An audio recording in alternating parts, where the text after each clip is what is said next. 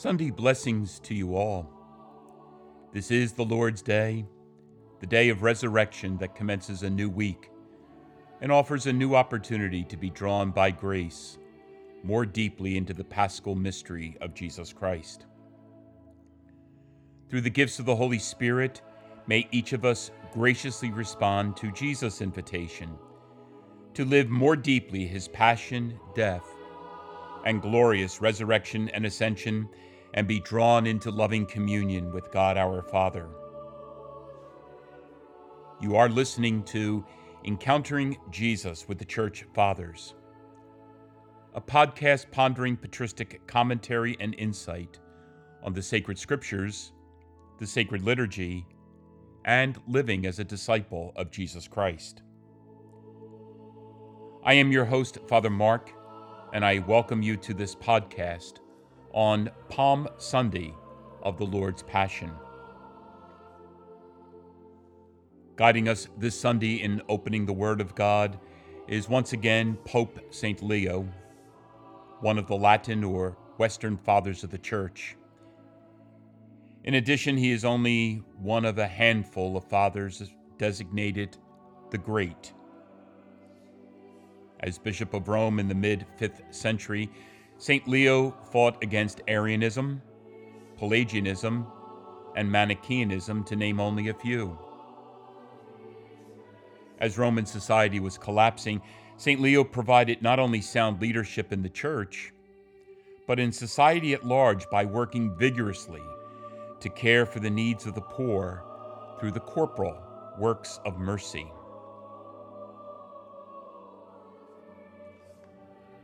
On this Sunday that marks the beginning of Holy Week, we will listen to an excerpt from his Homily 67, probably delivered on Palm Sunday itself in the year 454.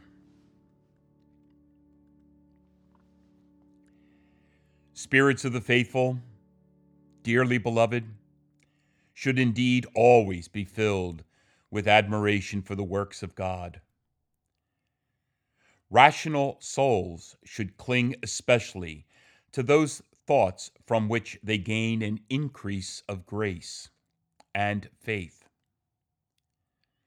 When the attention of a devout heart has been directed either to general benefits or to the special gifts of this particular grace, it drives away many frivolous thoughts and withdraws from bodily concerns into a kind of spiritual solitude.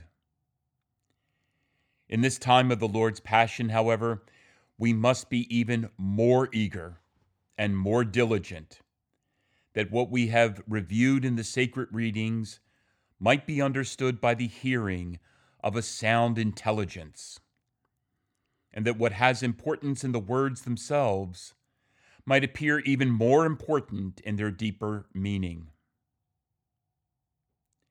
Now, the first reason for lifting up our hearts is that those things which the gospel truth has related to us have been foretold by the voices of prophets, not as something about to be done, but as already accomplished. What human ears did not yet know as about to be done, the Holy Spirit was announcing as accomplished. King David, whose offspring Christ is according to human lineage, preceded the day of the Lord's crucifixion by more than 1,100 years. He had suffered none of those torments which he mentions as having been inflicted upon himself, because the Lord, who was going to take the suffering flesh from David's stock, spoke through his mouth. The history of the crucifixion has rightly been prefigured in the person David. David bore in himself the bodily origin of the Savior. Truly, David suffered in Christ because Jesus was truly crucified in the flesh of David. All the things, therefore, that the wickedness of the Jews inflicted on the Lord of Majesty had been fully predicted. Prophetic locution was interwoven not so much concerning future things as concerning those past. What else, then, did these things open up to us except the unchanging order of God's eternal plan? With God, things that are going to be discerned have already been decided, and future things have already been accomplished. Now, when divine knowledge foresees both the nature of our actions and the effects of our wills, how much better known to God are his own works? Surely it was pleasing to him that those things be considered as completed, which were absolutely incapable of not being accomplished.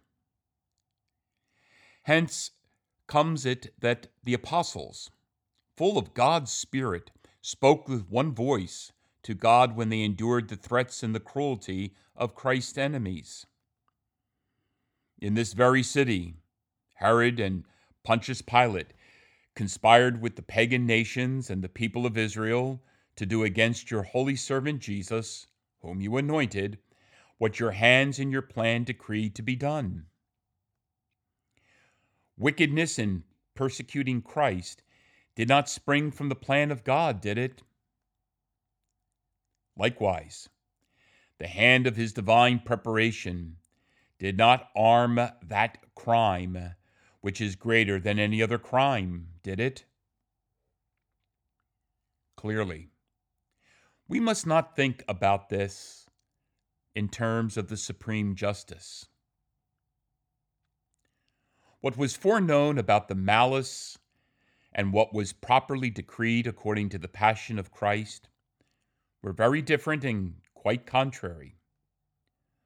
For the will to murder did not proceed from the same place as the will to die, nor did their heinous crime and the Redeemer's patience arise from a single spirit. Our Lord did not himself cause the wicked hands of his attackers to be laid upon him, but permitted this. He did not force what was going to happen actually to happen simply by foreknowing it. Yet, it was for this purpose that he had taken on flesh, so that it might happen. Finally, so disparate were the motives of the crucified and those crucifying that, while what was undertaken by Christ could not be abolished, what was committed by those others could indeed have been put to a halt. He who came to save sinners did not deny his mercy even to his own murderers, but turned the evil of godless people to the good of believers. More wonderful was this grace of God in that it had been mercifully prepared, not according to human merit, but according to the riches of God's wisdom and knowledge, when the water of baptism received even those who poured out the Savior's blood. Scripture, which contains the Acts of the Apostles, tells us that when the preaching of blessed Peter the Apostle goaded the hearts of the people, and when they had acknowledged the wickedness of their crime, they said, "What shall we do, brethren?" And the same apostle goes on, "Do penance. Every one of you should be baptized in the name of Jesus Christ for the remission of your sins, and you will receive the gift of the Holy Spirit. For the promise is to you and to your children, and for all those who are far away, whom the Lord our God will call to himself." Then the writer adds this: those who accepted his words were baptized, and that very day about 3,000 souls were added to their number. Although the Lord Jesus wanted to suffer the anger of their complaints, in no way was he the author of their crime. He did not cause them to wish this, but he yielded so that they could do it. He thus used the madness of these blinded people, and in the same way, the treachery of his betrayer. He was willing to call him back from the enormity of that crime through acts of kindness and through his words, by taking him in as a disciple, by elevating him to an apostle, by warning him with signs, by blessing him in the mysteries, so that, as no kindness was lacking to him for his correction, there was no occasion for sin. You, however, most wicked man from the seed of Canaan and not Judah, no longer a vessel of election, but the son of perdition and of death, you believe that the devil's suggestions would be more profitable for you. Inflamed with the fire of avarice, you were burning for the acquisition of 30 silver pieces. You did not see what riches you lost. Even if you did not think that the promises should be believed, for what reason was so little a sum of money put ahead of what you had received? You were giving commands to demons. You were healing the sick. You were honored with the apostles. And so that you might appease the anger of your avarice, threats from the purse lay open to you. But the less lawful it was, the more it incited your soul, which had been warned about the prohibitions. No, the sum of the price did not please you so much as the magnitude of the sin. Hence, the crime of your commerce is not so much detestable because you assessed the Lord at too low a value, but because you sold even your Redeemer himself to prevent him from taking pity on you. It was right for you to incur that punishment of yours, since in the punishment you inflicted, no one more cruel than you could be found.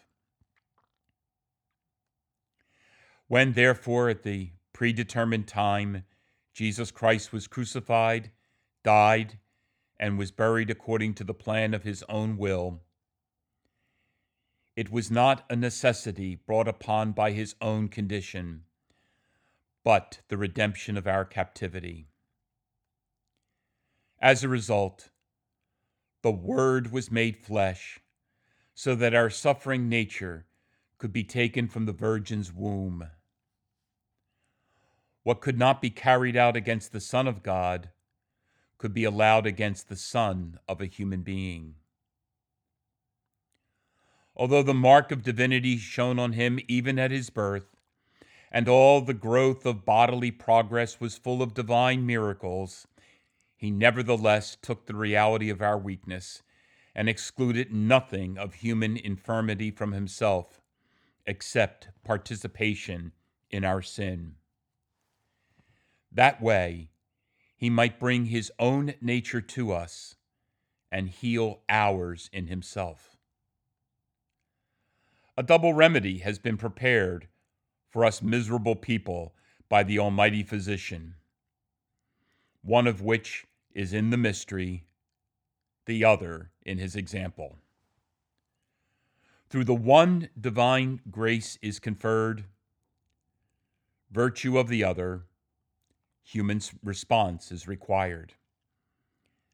As God is the author of justification, so human beings are debtors of devotion.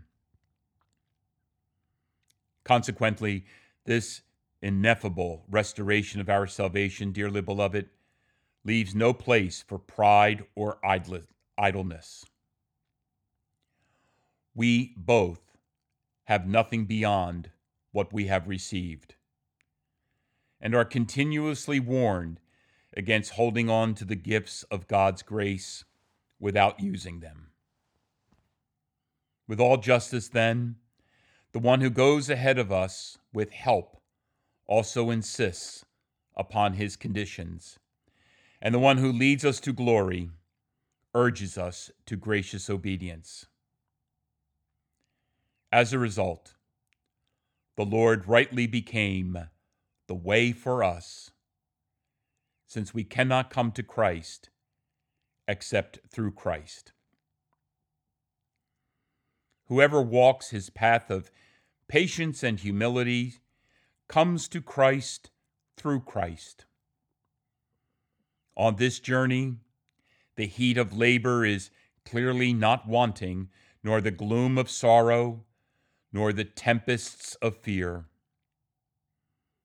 On it are the treachery of wicked people, persecutions by the godless, threats from those in power, and insults from the proud. Yet, the Lord of hosts and the King of glory endured all things in the form of our weakness and in the likeness of sinful flesh, so that among the dangers of this life, we should not much wish to flee by running away as to overcome by enduring. Pope St. Leo the Great, pray for us. Let us pray.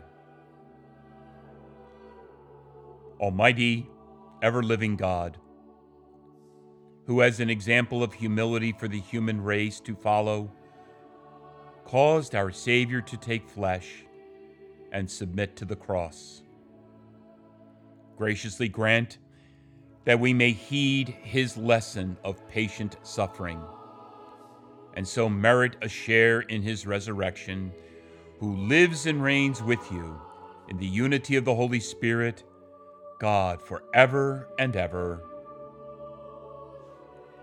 The Lord be with you. May Almighty God bless you, Father, Son, and Holy Spirit. Go and announce the gospel of the Lord.